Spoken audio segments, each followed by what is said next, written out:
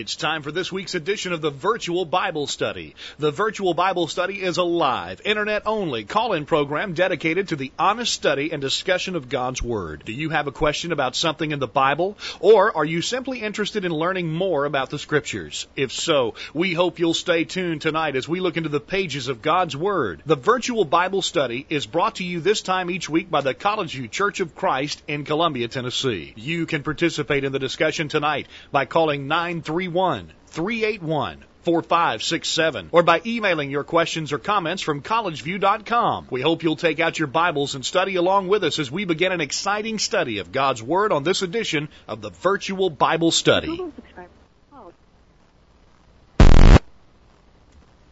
Whoa. Are you there? There we go. Oh, wow. That was intense. Yeah. We welcome you to the Virtual Bible Study for Thursday, August 29th, 2013. Thank you for being a part of the program tonight. My name is Jacob Gwynn. My father, Greg Gwynn, is here. Hello, Dad. Jacob, great to be with you tonight. Looking forward to what I think should be a pretty interesting discussion. And it will be the strangest discussion we've had so far. Look forward to your participation. Thank you for joining us live tonight. You can participate by joining in the chat room to the right of your video window. Sign in there. Following the instructions at the bottom of the chat window. Look forward to our listeners' participation there. There should be a lot of discussion in the chat room tonight. You'll surely want to be signed in there. And we welcome your phone calls as well at 877-381-4567. You can email questions at collegeview.com. And if you're listening to us in the podcast version, we appreciate you for subscribing to our podcast and listening to it there.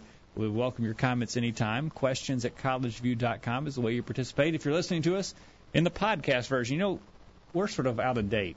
I was reading about podcasting last night in an old paper newspaper that they still make those, and I was reading one. Okay. And there are a lot of podcasting terminology I didn't know about that I learned about in that paper. So maybe some of our listeners are tech savvy about podcasting. There may be something we need to investigate about podcasting. So if we're not doing it right, let us know if we can do it better. If there's something better we could do. They mentioned something called Stitcher. I didn't know anything about that. I don't know anything about that. I thought that's what you got when you fell down and skinned your knee or something. But no, that's some kind of podcasting thing, and so we may want to investigate that. So if you have any suggestions about podcasting, how we can improve that or how we can improve our broadcast, we know we are a little bit deficient in the smartphone area. Yeah. We're not very smartphone friendly. That could be because you and I both are still smarter than our phones. We can't say that about most of our listeners. Yeah, you and I are still dumb phone users. We're still smarter than our phones. So, yeah. But anyhow, that's we could use some help. I don't even know about that. My phone gave out on us just now, Jacob. Yeah, it did. We're trying to make contact. Let's talk about our subject matter. You try to call, Jacob, and I'm going to describe what we're planning to do tonight. Earlier today to our update list, and we always remind you if you're not on our update list, you can easily get added by sending us an email to questions@collegeview.com. Add me to the list in your subject line, and we'll do it. And every week on Thursday about midday, you'll get an update as to what our topic is going to be for discussion that night with some questions for discussion. So earlier today to our update list, I suggested that we want to deal with three subjects. Two of them are related to last week's study. In our study last week, we talked about the state of the dead. Where are the dead? What happens when you die? Where do you go? Where does your spirit go? Where does your soul go when you die? Yes. We gave an explanation. Our good friend Troy Nicholson up in Hendersonville, Tennessee, had some difference with us in regards to that description of what happens after we die. And so we have invited him to discuss that with us on the program tonight. We were connected to him. I know what happened. We talked to him and said, no, it's going to go silent. You hold the phone regardless until we come back, and we hung up on him, and so he's holding the phone waiting for us to start talking to him. Oh. That's why he's not, and I don't know if he's here or not. Are you there, Troy? I'm back on. Oh, very good. Yeah, Troy has joined us back. Okay. We thought we had lost you there, Troy. We know we disconnected, but we're glad to have you back. Hang on a minute, Troy. We're going to talk about your subject just to give our listeners an update to where else we're going. After we talk with Troy about his explanation of where are the dead, we're going to deal with the question of purgatory that came up last week. Our regular listener, Patrick, sent in some verses that he believes support or prove the notion of purgatory as it's taught by the Catholic Church. We want to look at those. And then in our last segment, Jacob, we're going to go way off the board. In our last segment, our regular listener, Sharon in South Carolina, asked us to comment about Duck Dynasty. Duck Dynasty I think probably everybody knows about Duck Dynasty. You might not know too much about it, Jake, because you're not a TV person at all. I've never seen it, but I was in Walmart the other day and walking. Oh, you can buy everything Duck Dynasty. Oh, it's all over the store. Hats, shirts, coolers, you name it. It's got Duck Dynasty. It's all over the store. It is the most watched television show in America now. It's incredible. Okay. And so most everybody knows something about Duck Dynasty. Our regular listener, Sharon, wrote in and said, since Duck Dynasty is such a popular show, I'd like to hear some thoughts about the family.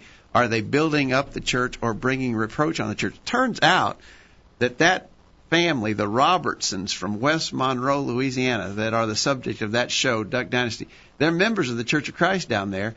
The old man, Phil, who started the Duck Dynasty and all the duck hunting and duck call making years ago, he, I understand, is an elder of the Church of Christ in West Monroe, Louisiana. We probably would disagree with him on several things. I think probably so, and we want to discuss that. So we'll hold that till the last segment. Yeah, it's going to be quite wide-ranging. It is an ADD-friendly program tonight, so you want to stay tuned about that. Troy is on the phone from Troy, our good friend Troy Tennessee. Nicholson, who preaches for the Church of Christ in Hendersonville, Tennessee, is on the line. And Troy, we want to turn this over to you for several minutes here to explain what you see as the state of the dead. A little different than what we talked about last week. We talked about last week, and we said last week that we believe those who die go to the Hadean realm where Jesus went, where we believe is a holding place for waiting place of departed spirits. Yes. 2 spots in Hades, paradise and torment, as illustrated by the story of rich man and Lazarus. And we taught that souls go there now, even those who die now, go to Hades to await the resurrection and the final judgment. So we believe Hades is still there, departed spirits are still there, awaiting the Lord's return and the final resurrection and judgment. Now, we're going to go to you, Troy, because you see that a little differently. We want to hear about that. All right. Now, begin by saying I used to feel the same way that y'all do about it. This has come through other study, reading some other people's material, but I've come to this other conclusion. And we ought to start. We ought to start by saying, the difference here is probably not all that substantial as far as what we believe on this. The scriptures are relatively limited in what they teach on it, and our understanding of that isn't necessarily too critical. I wouldn't think. Troy, you probably would agree with that. We wouldn't fall out with each other over a disagreement on this subject, right, Troy? All right. I would put the main emphasis not on being concerned about what happens when we die, as being prepared when we die, wherever we have to go. Exactly right. Exactly right. Go ahead. We keep interrupting you. Take off. Go ahead. You got it now, Troy. I'm going to put go ahead. I want to begin with looking at a few Old Testament passages. I know we may not have a lot of real differences there, but I think it helps lay the groundwork for some of the other things that I want us to consider when we get to the New Testament. And first of all, just asking the question as far as where are the righteous dead in the Old Testament. And there are several things that we find in Scripture, several ways that it's described where they go. One of them is the word Sheol that you referred to, basically defined, even translated in some versions as grave or pit. Job, the one passage, Job 17:13 says, if I look for Sheol as my home, I make my bed in the darkness. And several other passages mention Sheol. Now, one thing that's interesting to me is the way that most people seem to feel about Sheol in the Old Testament. It never seemed to be described as a place that they look forward to going. Now, one example of that was with Hezekiah. Hezekiah in 2 Kings 20, when he became seriously ill, was told he was going to die and then prayed for God to spare him, and God did. And then we come over to Isaiah. In Isaiah 38, first of all, look in verse 10, he said that I said in the prime of my life, I shall go to the gates of Sheol. I'm deprived of the remainder of my years. And if you drop on down the context to verse 17, he says there, indeed it was for my own peace that I had great bitterness, but you have lovingly delivered my soul from the pit of corruption, talking about Sheol, for you have cast all my sins behind your back. For Sheol cannot thank you, death cannot praise you. Those who go down to the pit cannot hope for your truth. And so it wasn't a place that obviously he looked forward to going. He was very relieved not to have to go to, as he described it, a pit of corruption, a place of darkness. And even in the New Testament, I believe we have a reference to that in Hebrews chapter 2 and verse 15, when it refers to, it says, and release those who through fear of death were all their lifetime subject to bondage. And that seems to describe even the righteous dead in the Old Testament. When they talked about Sheol, none of them looked forward to going there. Job, even though we know Job, with his suffering, got to the point that he wished he could die, but yet when he goes on to talk about it further in chapter 10, even as a terrible position as he was, condition he was physically, even he seemed to not look forward to death when you really stopped to think about it, because he referred to it there in Job 10, around verse 21, about going to the place from which I shall not return, the land of darkness, shadow of death. Land as dark as darkness itself, and the shadow of death without any order, where even the light is like darkness. So as miserable as Job was physically on earth, even when he really stops to think about it, he has reservations about wanting to go to Sheol. Another way, though, we see described that the righteous dead, as far as where they went in the Old Testament, it talks about that they went to be with their fathers. We see this especially with the patriarchs like Abraham, Jacob, Joseph, all of those. And we see references. One with in Genesis 15:15, God told Abraham, "As for you, you shall go to your fathers in peace. You'll be buried at a good old age." And while there were times that those in the Old Testament were physically buried, their bodies buried with their fathers, the language seems to refer in most instances to the place their soul went instead of their body.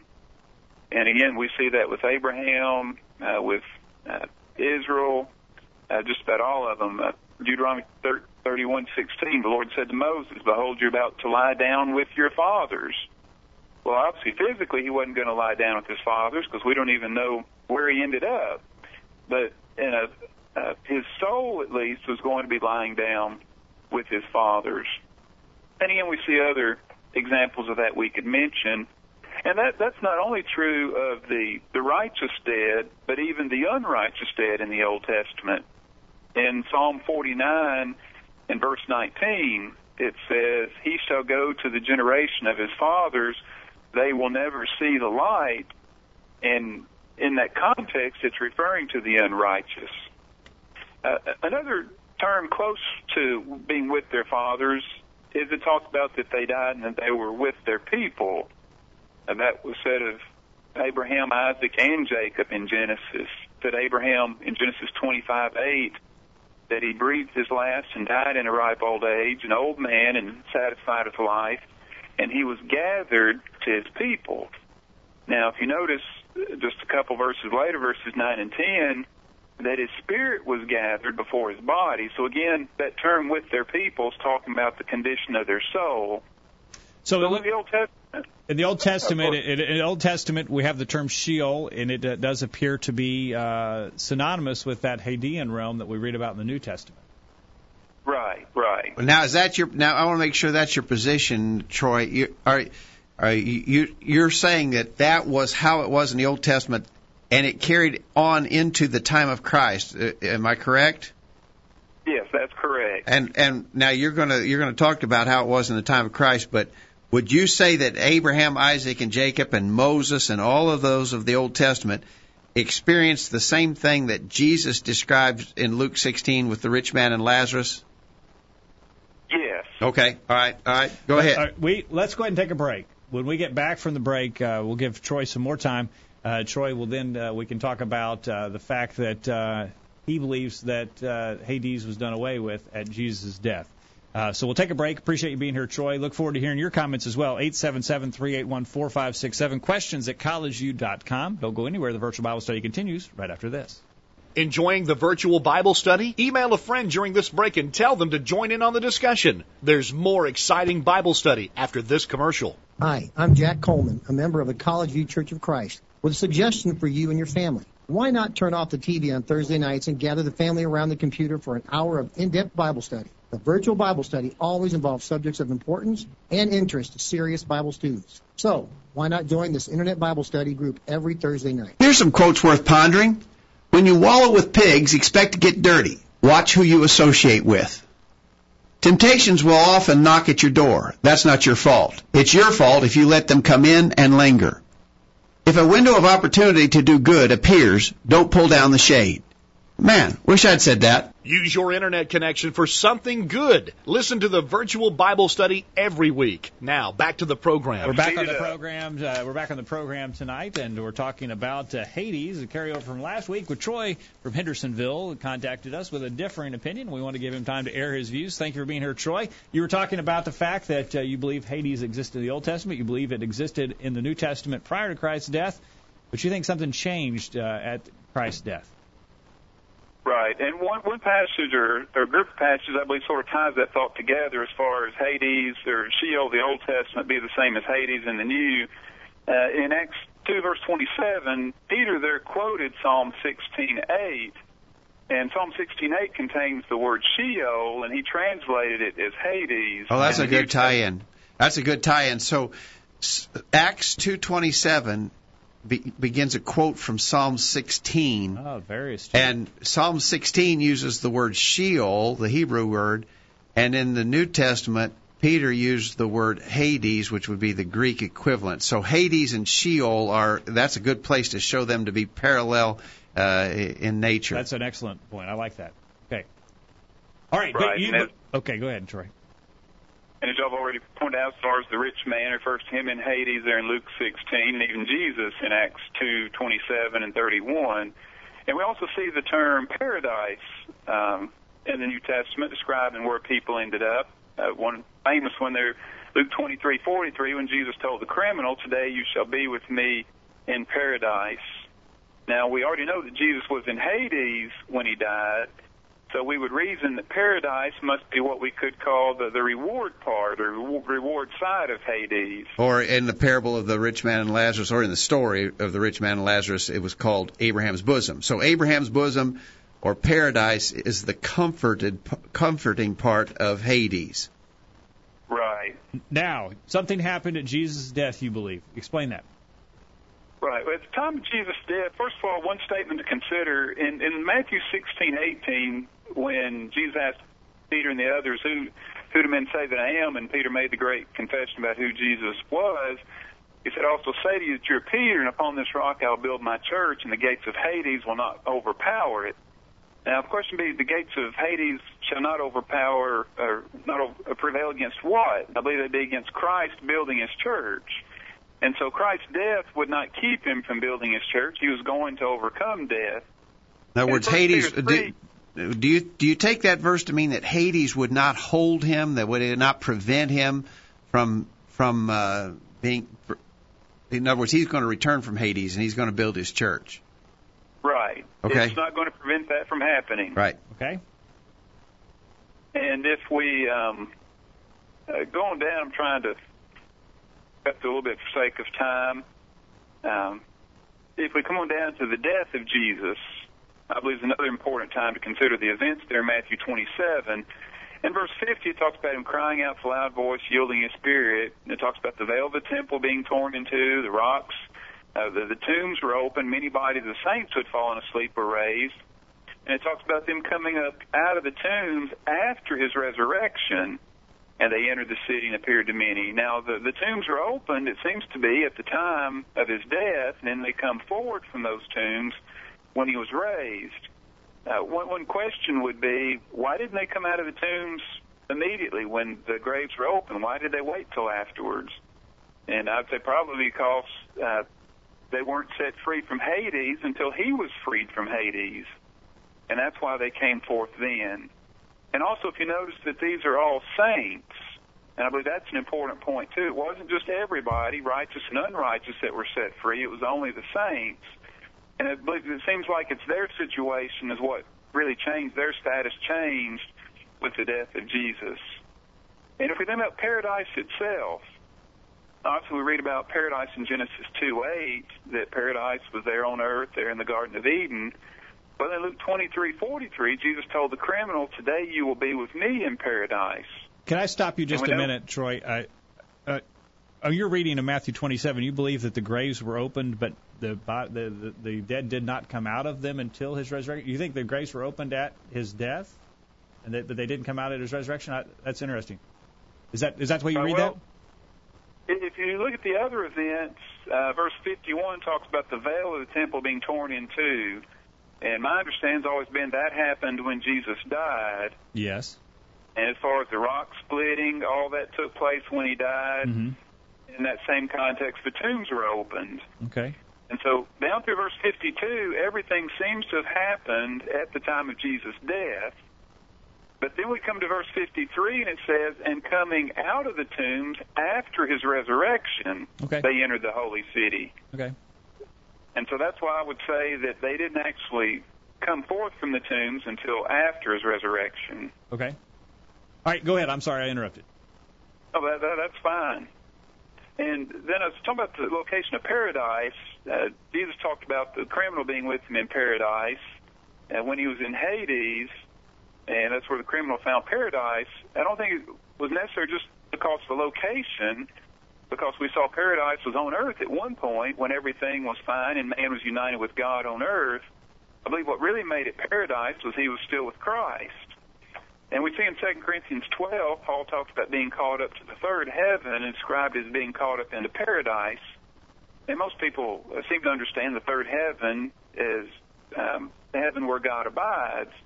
And yet that's also where paradise now is in the presence of God.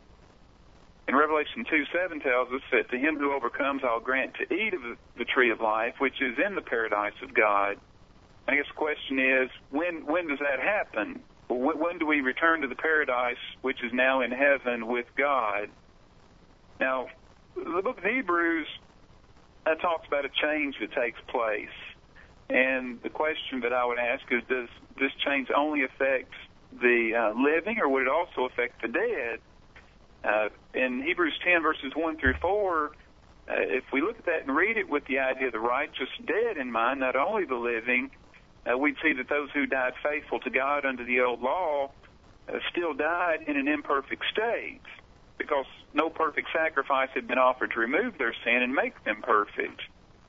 We're going down to verse 5 through 10, verse 14. Especially verse 14 talks about by one offering he has perfected for all time those who are sanctified. Well, who has been perfected and sanctified? Only the living, or also the dead? And I would say that the faithful dead were made perfect, were sanctified when Christ died, as well as the living. And that's where we see the change when we come past the resurrection of Christ. Well, but Troy, just a point of clarification there. We have been sanctified, but we're not in the same place Christ is. I mean, the living have been sanctified, but that doesn't make us in heaven. Just because the dead have been perfected or sanctified by the sacrifice of Jesus wouldn't necessitate that they are in his same presence in heaven. Would you agree? Right. Okay. I would agree. My point is that there's something would have changed with their status. I'm not saying that in itself would mean that they had to go to heaven and be with Christ, but something would have changed with their condition at that point. Okay. All right. And I'm saying, my point is that because of the fact that a change had taken place, we know that from this passage. When we look at the other passages, to me it would make it easier to understand or to see that the possibility of them actually being with Christ after that change had taken place. Not that Hebrews would actually teach that that's what happened when the change took place. Okay. All right. So now let's move quickly to the point. In other words, you're saying there's some indications of spiritual things changing. What's your strong proof that you believe that the righteous dead now are in heaven? Give us that in summary. Okay, well, one of the main differences I would go back to is the situation with the Old Testament. Everybody in the Old Testament, even the righteous, seemed to dread death. It's something that they didn't look forward to. It's described as a gloomy place. But when we come past the resurrection of Christ, we find examples such as Stephen, who, when we look at the context there in Acts 7, especially verses 54 through 59, Stephen clearly expected to be with Jesus at the time of his death. He doesn't talk about being with his fathers like the patriarchs had done. And even Jesus appeared to Stephen there, and I believe was in a way of anticipating receiving him when he breathed his last. Because he talked about, Lord Jesus received my spirit. He didn't talk about Father Abraham received my spirit. Okay. And Paul is another one that sets forth the same in 2 Corinthians 5, verses 1 through 8. He talks about the status of the dead and what happens when we die. And I believe in there, just trying to scan down through, especially if you drop down to verses 6 through 8, he only mentions two situations for the faithful. He talks about that we can be here on earth in the body or with the Lord. He never mentions anything about any in-between place, no Hadean area or anything like that, like we would see with those in the Old Testament or even at the time of Christ. And then also in Philippians 1, he talks about the same situation. He describes two options, but the only two choices for him are to remain in the flesh or depart and be with Christ. Okay, Troy, right here, would it be possible, would the language accommodate if I died and went to the comfort part of Hades, would language allow, the language of the text allow that, even though I'm not in heaven, I'm in paradise, in Hades, that I'm still with the Lord? Do you think, can you not stretch the language enough in your mind to allow that explanation? In other words, I'm with the Lord. In other words, I'm in His safekeeping. I'm not in heaven, but I'm in paradise in Hades.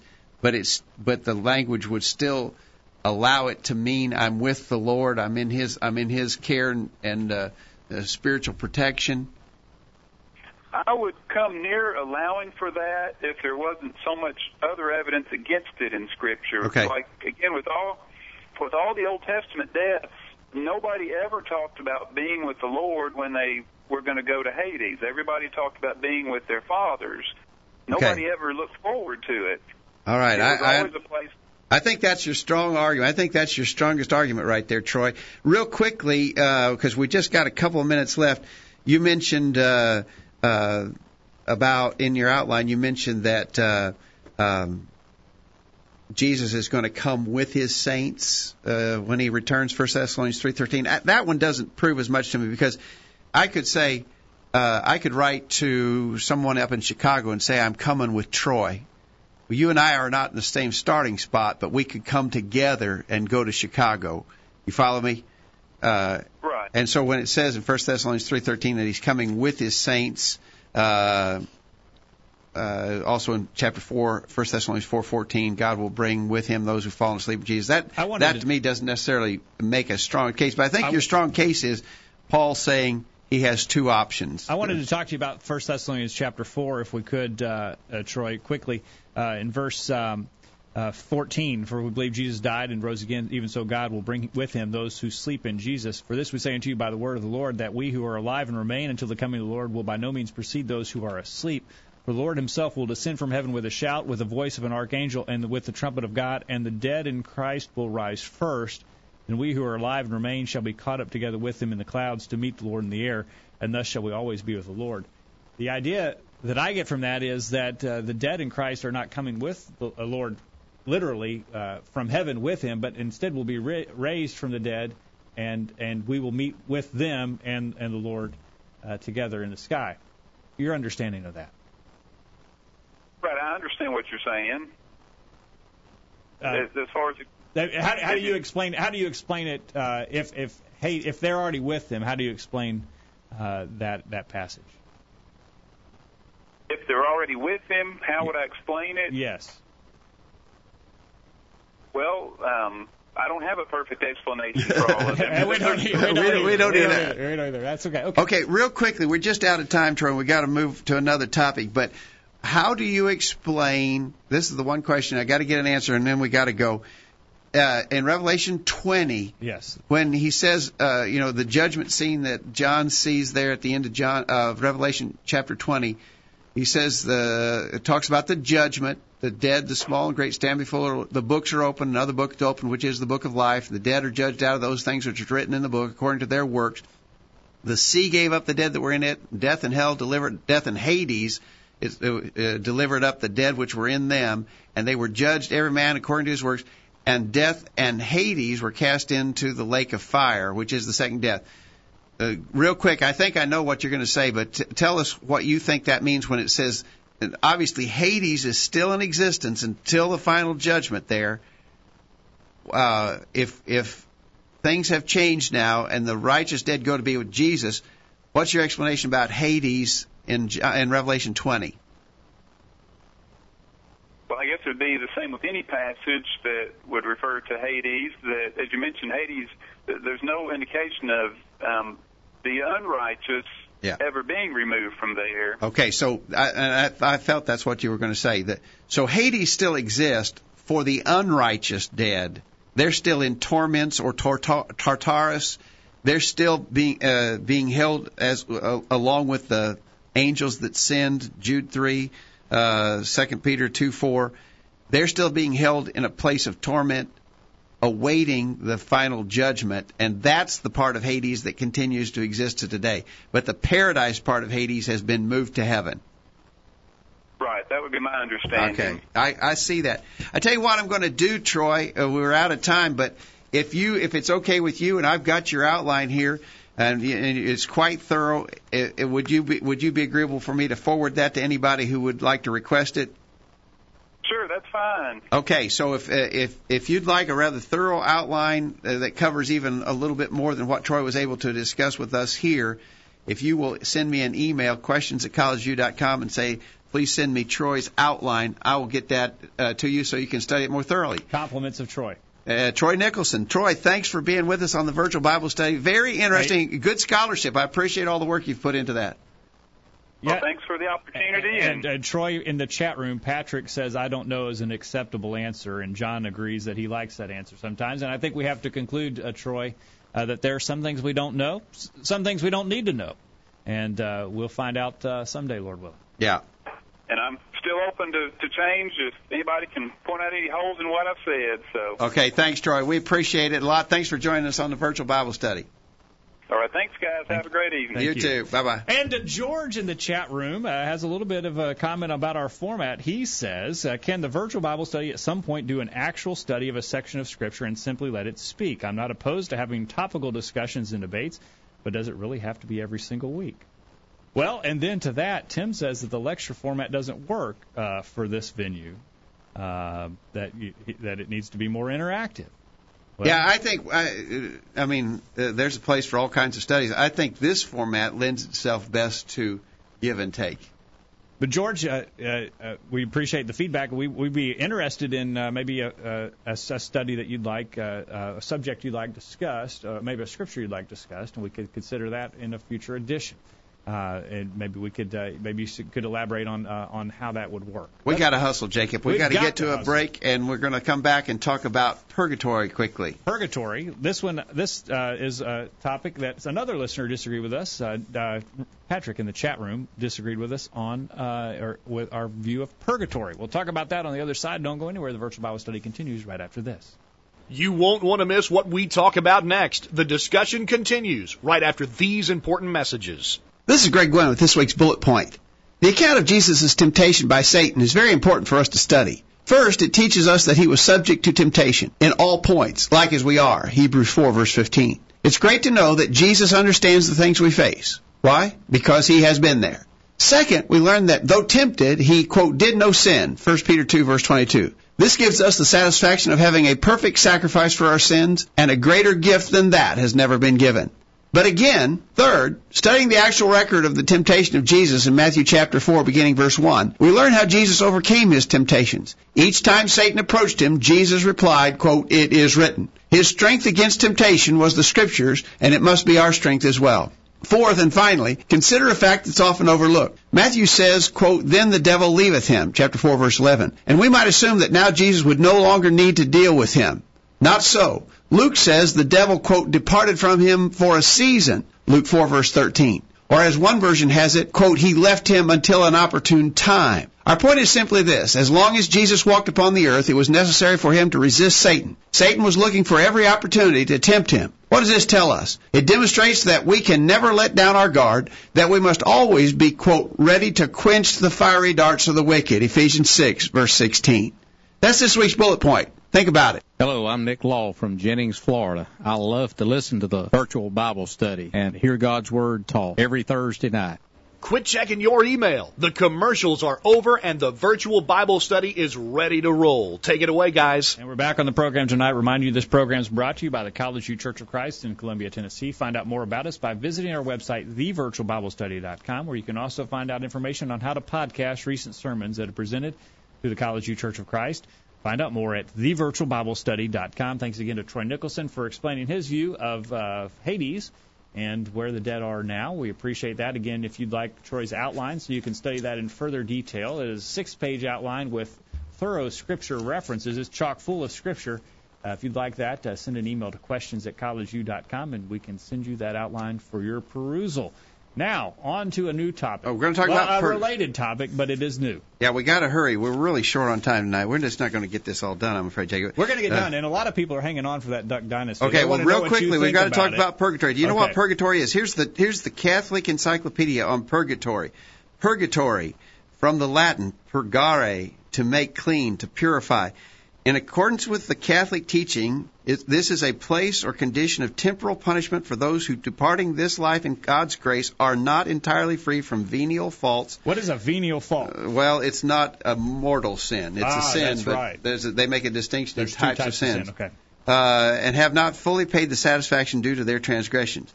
The faith of the Church concerning purgatory is clearly expressed in the Decree of Union drawn up by the Council of Florence.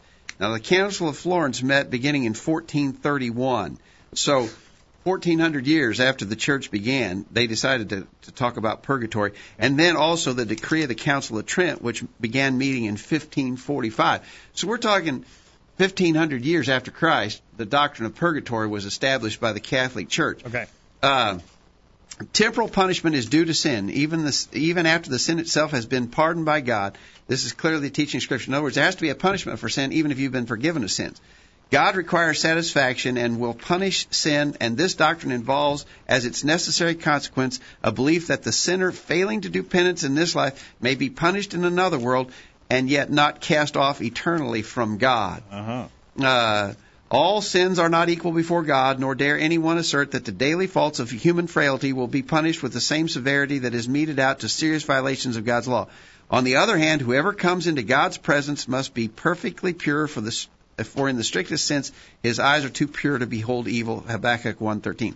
For unrepented venial faults, for the payment of temporal punishment due to sin at the time of death, the Church has always taught the doctrine of purgatory. Okay. The Catholic doctrine of purgatory supposes that the fact that some die with smaller faults for which there has been no true repentance, and also the fact that the temporal penalty due to sin is at times not wholly paid in this life. The proofs of the Catholic position, both in Scripture and in tradition, are bound up also in the practice of praying for the dead. Why pray for the dead if there is no belief in the power of prayer to afford solace to those who as yet are excluded from the sight of God? So true is this position that prayers for the dead and the existence of a place of purgatory are mentioned in conjunction with the oldest passages of the Fathers. Notice he didn't say it's. It doesn't say where we saw the prayers for the dead. I didn't see it in the New Testament. The Church Fathers, uninspired writers, mentioned prayers for the dead and purgatory. It's not in Scripture. So, I mean, it's sort of interesting that the Catholic Encyclopedia acknowledges that this was a doctrine that came up centuries after the Church began. And is rooted in the teaching of the Catholic Church and not in the Bible. Now, to defend the idea of purgatory, there were a few passages mentioned in the Catholic Encyclopedia, and Patrick in the chat room last week supplied a few others. Okay, we're going to deal. We don't have time to deal with them all. We're real short on time, but I do want to deal with the three that Patrick posed in the chat room last week. Yes. 1 Corinthians 3:10 through 15. Here's what the Catholic Encyclopedia says about 1 Corinthians 13, 3, beginning verse 11. For other foundation can no man lay, but that which is laid, which is Christ Jesus. Now if any man build upon this foundation gold, silver, precious stones, wood, hay, stubble, every man's work shall be manifest, for the day of the Lord shall declare it, because it shall be revealed in fire, and the fire shall try every man's work of what sort it is. If any man's work abide, which he hath built thereon, he shall receive a reward. If any man's work burn, he shall suffer loss, but he himself shall be saved, yet so as by fire. The Catholic Encyclopedia says, while this passage presents considerable difficulty, in other words, they're saying it's hard to understand. It's hard to understand. They're basing a whole doctrine on a hard-to-understand text. He says, while this passage presents considerable difficulty, it is regarded by many of the fathers and theologians as evidence for the existence of an intermediate state in which the dross of lighter transgressions will be burned away and the soul, thus purified, will be saved.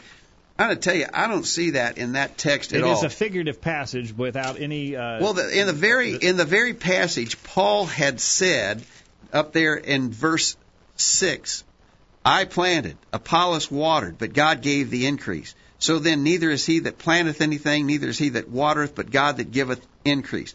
He that planteth and he that watereth are one, and every man shall receive of his own reward according to his own... In other words, he's talking about our work we do in spreading the gospel and bringing converts to Christ. On the earth. So in that context, he says, verse 13, every man's work will be manifest. The day will declare it. It shall be revealed by fire. The fire shall try every man's work, of what sort it is. In other words, how good a work have I done of teaching and converting others, bringing the gospel to the lost? Yes. In other words, my work is going to be tried. If I've been effective and been able to teach and convert some people, and they turn out to be true and legitimate Christians, it'll be proved in the day. Yes.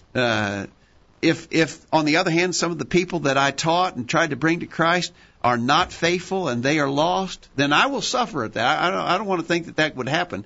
That would be hurtful to me to think that would be the case. I won't be lost because of it, but my work won't endure. Yes. And that's the context of 1 Corinthians 13. It's not talking about my sins. It's talking about my work in leading other people to Christ. That's the context of 1 Corinthians 3. All right. Patrick also mentioned another passage. He presented Matthew 5, verses 21 through 26. Of course, this is from the Sermon on the Mount. Correct. In Matthew chapter 5, he said, two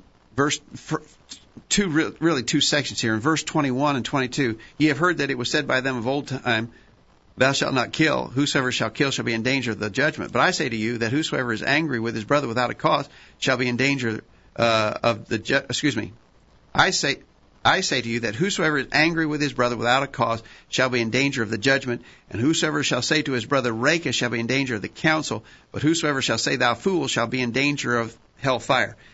In verse 22, he mentions judgment, the council, and hellfire. Yes. The judgment and the council were men's judgment against a person who would do these things. Yes. The final judgment, or hellfire, is God's judgment against them. So in that verse, Jesus is saying you could be held accountable by men, but the real danger is to be held accountable by God. Again, and that word is the word there for hell is hell. It's Gehenna. But the judgment and the counsel are men's determinations. Right. And then he goes on. He's saying you do this, you can do a couple things, but you do this, you're going to have to answer to God. Yeah. And then in verse 23, if thou bring thy gift to the altar, and there rememberest that thy brother hath aught against thee, leave there thy gift before the altar, go thy way, and first be reconciled to thy brother, and then come and offer thy gift. Agree with thy adversary quickly whilst thou art in the way with him, lest at any time thy adversary deliver thee to the judge, and the judge deliver thee to the officer, and thou be cast into prison. Verily I say to thee, thou shalt not come out, or by no means come out thence till thou hast paid to the uttermost farthing. Jesus there is saying, I'm trying to worship God, but I got a fault with my brother. I need to correct that fault with my brother so I can worship God acceptably. And then he just uses an analogy. It's always best to correct your controversy with others before it escalates to another level. Yes. That's all he's saying there. In other words, the point is in verse 23. If I come to worship God and know that my brother has aught against me, I need to go correct that so I can worship God acceptably.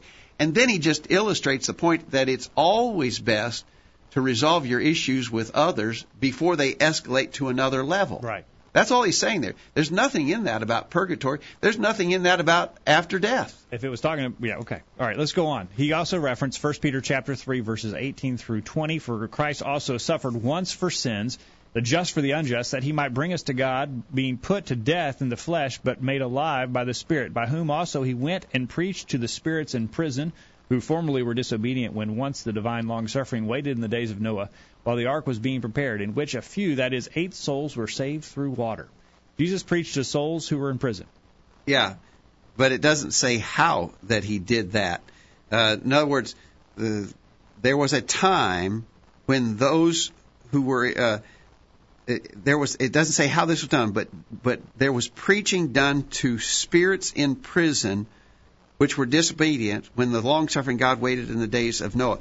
Well, we understand that Noah in 2 Peter chapter 2, in 2 Peter chapter 2, verse 5, it calls Noah a preacher of righteousness, bringing in the flood upon the world of the unrighteous. I don't think this is saying that Jesus himself went and preached personally in the location of Hades, that he went there and preached to the people who were in Hades.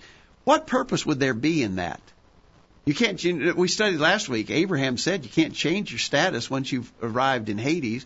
If you're in paradise or in torment, there's a great gulf fixed in between. Can't pass. You can't pass back. What value would there have been to preaching to saints or to dead folks in Hades? Okay. I think this is just saying that the Lord has always proclaimed his message, even to those who were disobedient in the days of Noah. They heard the message. They were in sin. What's it say? Well, I've got the wrong opening here. I'm trying to read it and it's not there. He says he went and preached unto the spirits in prison, which were sometimes disobedient, when the long-suffering God waited in the days of Noah. That actually tells when it took place, in the days of Noah, while God was waiting before he sent the flood. But I don't think it's talking about him going to the Hadean realm and preaching to dead people who were already there. Do you believe the by whom is referring to the Spirit? Where's that? In verse 19? By which? Or by which? Or quickened by the Spirit. By which? In other words, the Spirit, by the Spirit, those saints were taught. Noah was a preacher of righteousness. He was inspired of God to preach the message of God to the disobedient people of his day. Okay. All right. Interesting. I think that's it. John seems to agree with that and appreciates that. Okay, we need. Okay, here's what we're going to do. Okay. Now, but purgatory has some problems, as you mentioned. The idea that you could change your state after this life is over. Hebrews tells us appointed men once to die, and after this the judgment. I want to be fair with Patrick, okay, and he has taken the time to write us a long email. We do not have time to read it all tonight. So here's what I'm going to do. I'm going to make another offer. Patrick has got an opposing view on purgatory. Patrick is a Catholic, and he has given us a defense of those passages in a long email that we don't have time to cover tonight. Here's what I'll do. Okay. I will also forward to you Patrick's email about purgatory. In other words, he's trying to explain those passages from a Catholic perspective to defend the principle of purgatory. We obviously disagree on that, but I want to be fair with Patrick. I will, if you're interested in studying those passages from the perspective that Patrick has proposed, I will you send me an email and just say, I'd like to read what Patrick has to say on purgatory. This reminded me a whole lot like school. It sounds like homework. We got summer reading here. Or yeah, we got a reading program. All right. But we got to do that because we're just so short on time, and And I think a lot of people are interested in commenting about Duck Dynasty. We probably bit off more than we could reasonably chew tonight, but we're going to go to that. They want to hear what the quacks have to say about Duck Dynasty, and we'll talk about that on the other side. Don't go anywhere. The Virtual Bible Study goes to the top of the hour right after this. Did you hear what they just said? Call in during this break and let everyone know what you think. The Virtual Bible Study continues after this announcement. Hello, everyone. I'm Monty, a member of the College View Church of Christ. So you've been hearing all about the College View Church of Christ on the Virtual Bible Study and are interested in finding out more about the church. But you live hundreds of miles away from Columbia, Tennessee, and can't come and visit with the congregation to find out more. There's no reason to fear. After all, we live in the 21st century. Here's what you can do to find out more about the College View Church of Christ. First, why don't you check out our website while you're listening to the Virtual Bible Study? You'll find important information about the church there, including bulletin articles there on various subjects, and can even listen to sermons that have been presented at the College View Church in the past. Secondly, if you have questions about the church or about any Bible teaching, why don't you send an email to us and let us know how we can help? Send your questions to questions@collegeview.com. That address, once again, is questions@collegeview.com. We can even have a personal Bible study with you over email if you desire. And finally, if you would rather talk with someone in person, give us a call at 931-381-4567. That's 931-381-4567. You can call this number any time. If you don't get an answer, leave a message and we'll call you back as soon as we can. We're glad you're listening to the virtual Bible study and hope to hear from you soon. We're tracking the trends on the virtual Bible study. A survey by the Barna Group found that 88% of Americans own a Bible, 80% think the Bible is sacred, and the average household has 4.4 Bibles. However, the majority, 57%, only read their Bibles 4 times a year or less, and a majority, 57% of those who are ages 18 through 28, read their Bibles less than 3 times per year, if at all. That information is via the Religion News Service. The Word of God says in 1 Timothy 4, verse 13, "Till I come, give attendance to reading, to exhortation, to doctrine." Share your comment with the world. Call in now and be a part of the virtual Bible study. Now, back to the program. We're back on the program tonight, and, the program's taking a left turn here, and, it may go down.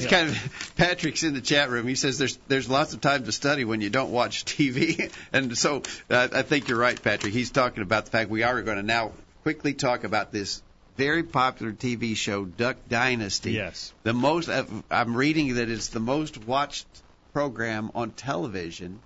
Sharon wants to know. And Sharon wants to know, do you think it's building up the church or bringing reproach on the church? We mentioned at the outset, this group of characters on Duck Dynasty apparently are members of the Church of Christ in West Monroe, Louisiana, and the sort of the patriarch of the family, Phil Robertson, is I think an elder of the church there. They go around and speak at religious meetings of all sorts.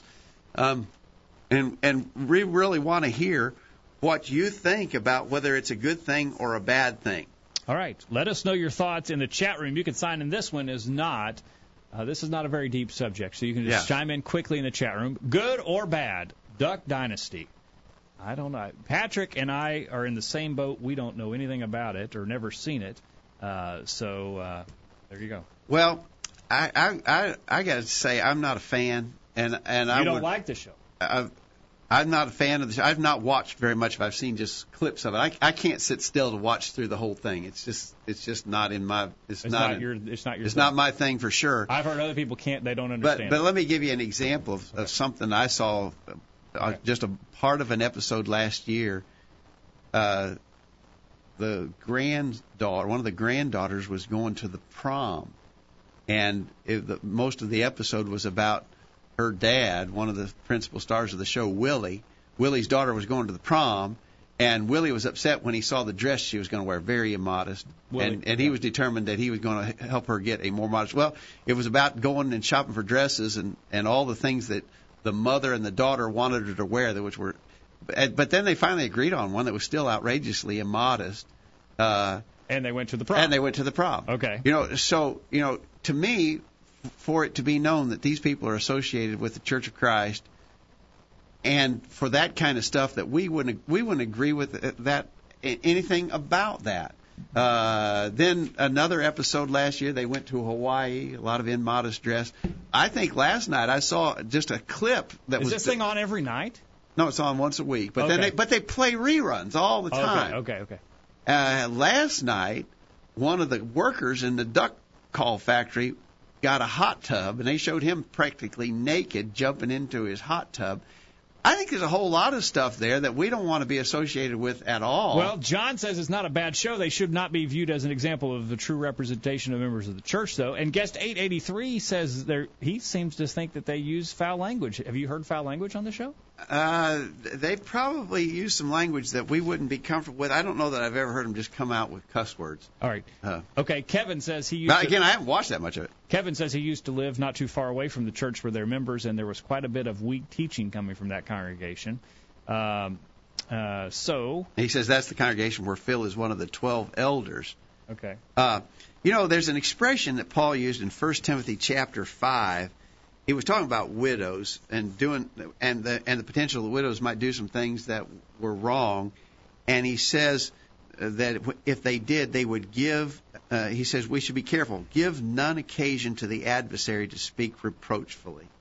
Yeah. I'm afraid that's what happens. It just takes a little. It doesn't take much, and these guys are doing enough stuff that I think that it is. If I was going to answer Sharon's question, I think they're bringing reproach on the church. I would rather not have that. That's sort of like, there's some people that I don't need publicity from some people. Well, Jesus didn't need it from the. When the demon possessed people. Yeah. And when the demons tried to profess who Jesus was, he silenced them. He didn't need them advertising his cause. Right. And I don't think we need Duck Dynasty advertising our cause. We're miles apart from those guys. I mean, I respect the fact that they, for instance, recently the old man Phil Robertson came out, made a very powerful pro-life statement. It was on a lot of the news sources on the Internet last week. Yeah. And he very powerfully spoke to against abortion. Right. Well, that's great. I'm all for that. But there's a lot of issues that we'd be miles and miles apart, and I just don't. Personally, I don't feel like we need his advertising. I had a similar passage brought up, 1 Timothy chapter 4, verse 12. Paul's instruction to Timothy, let no man despise thy youth, but be thou an example of the believers in word and conversation and charity and spirit and faith and purity. And they are not an example that they should be in certain areas, apparently, from what you've said. But that is no different. They're no different than we are in our lives, Dad, when we are inconsistent, when we don't live as we should, when we don't use language as we should, we go places that we shouldn't, we allow things, we compromise where we shouldn't. We're just, maybe not on the same scale, but we are bringing reproach on the church as anyone does. They just happen to be under the magnifying glass. Yeah, but it's a self-invited magnifying glass, too. In other words, they have put themselves in the public spotlight. Yes. And so their actions are going to be viewed by millions of people. You and I, a couple dozen people might see what we do. That's right. And it doesn't excuse us from setting a bad example. It's a bad example but in the case of these individuals, their example is magnified, multiplied by the millions. All right. The chat room is a buzz here. John says, with everything that's on TV today, I would rather folks watch this show than the one with the Honey Boo Boo. Yeah, I don't know about that one. Yeah, I would agree. I don't think anybody should ever want to watch Honey Boo Boo. Who's Honey Boo Boo? Oh, we don't have any time to describe that. All right, we don't do that. Kevin says there has been drinking, dancing, immodesty, and other things that a Christian ought not to do. Even gambling. One episode, John says. Patrick said, I'd like to see a show on the prosperity gospel, word of faith movement. I watched nearly 4-hour seminar by Justin Peters called Call for Discernment, which was very eye-opening. Patrick, was that for or against the prosperity gospel? I don't know. Oh, so that's not okay. That's off subject. Oh no, he goes on. Patrick answers that, or he says it was very thorough and quite disturbing about just how erroneous that movement is. Okay, yeah. All right. Kevin says some of the best examples on TV, but also shows us that our pattern should be God's word, not the tube. Yeah, okay. Yeah, I think that's right. All right. There are good ways that we can influence people positively. And they're doing good things, but just doing good things isn't. I mean, some things good and other things bad doesn't make it all right. Yeah. All right. Well, we're out of time, but Jacob, remember, I got 2 offers out there to you. Send me an email to questions@collegeview.com if you want Troy's outline on Where Are the Dead. A little different than what we presented last week, but he's done a thorough job of presenting his case, and we'd be glad to forward that to you. Also, if you'd like to get Patrick's email, he wrote a long, lengthy essay tonight using those same 3 passages. From his perspective, he thinks they defend the notion of purgatory, and we'd be glad to forward you that email so you can. We didn't have time to read all of that, but it would be something you could study more thoroughly. All right. Patrick wants us to do a show on the prosperity gospel or the word of faith movement. That's a suggestion. We want your suggestions as well. Actually, we have done that in the past, Jacob. In our archives, there's a program on the health and wealth gospels. Yeah. So, okay. But we could revisit that. We could revisit that. We could do it again. That's a good one.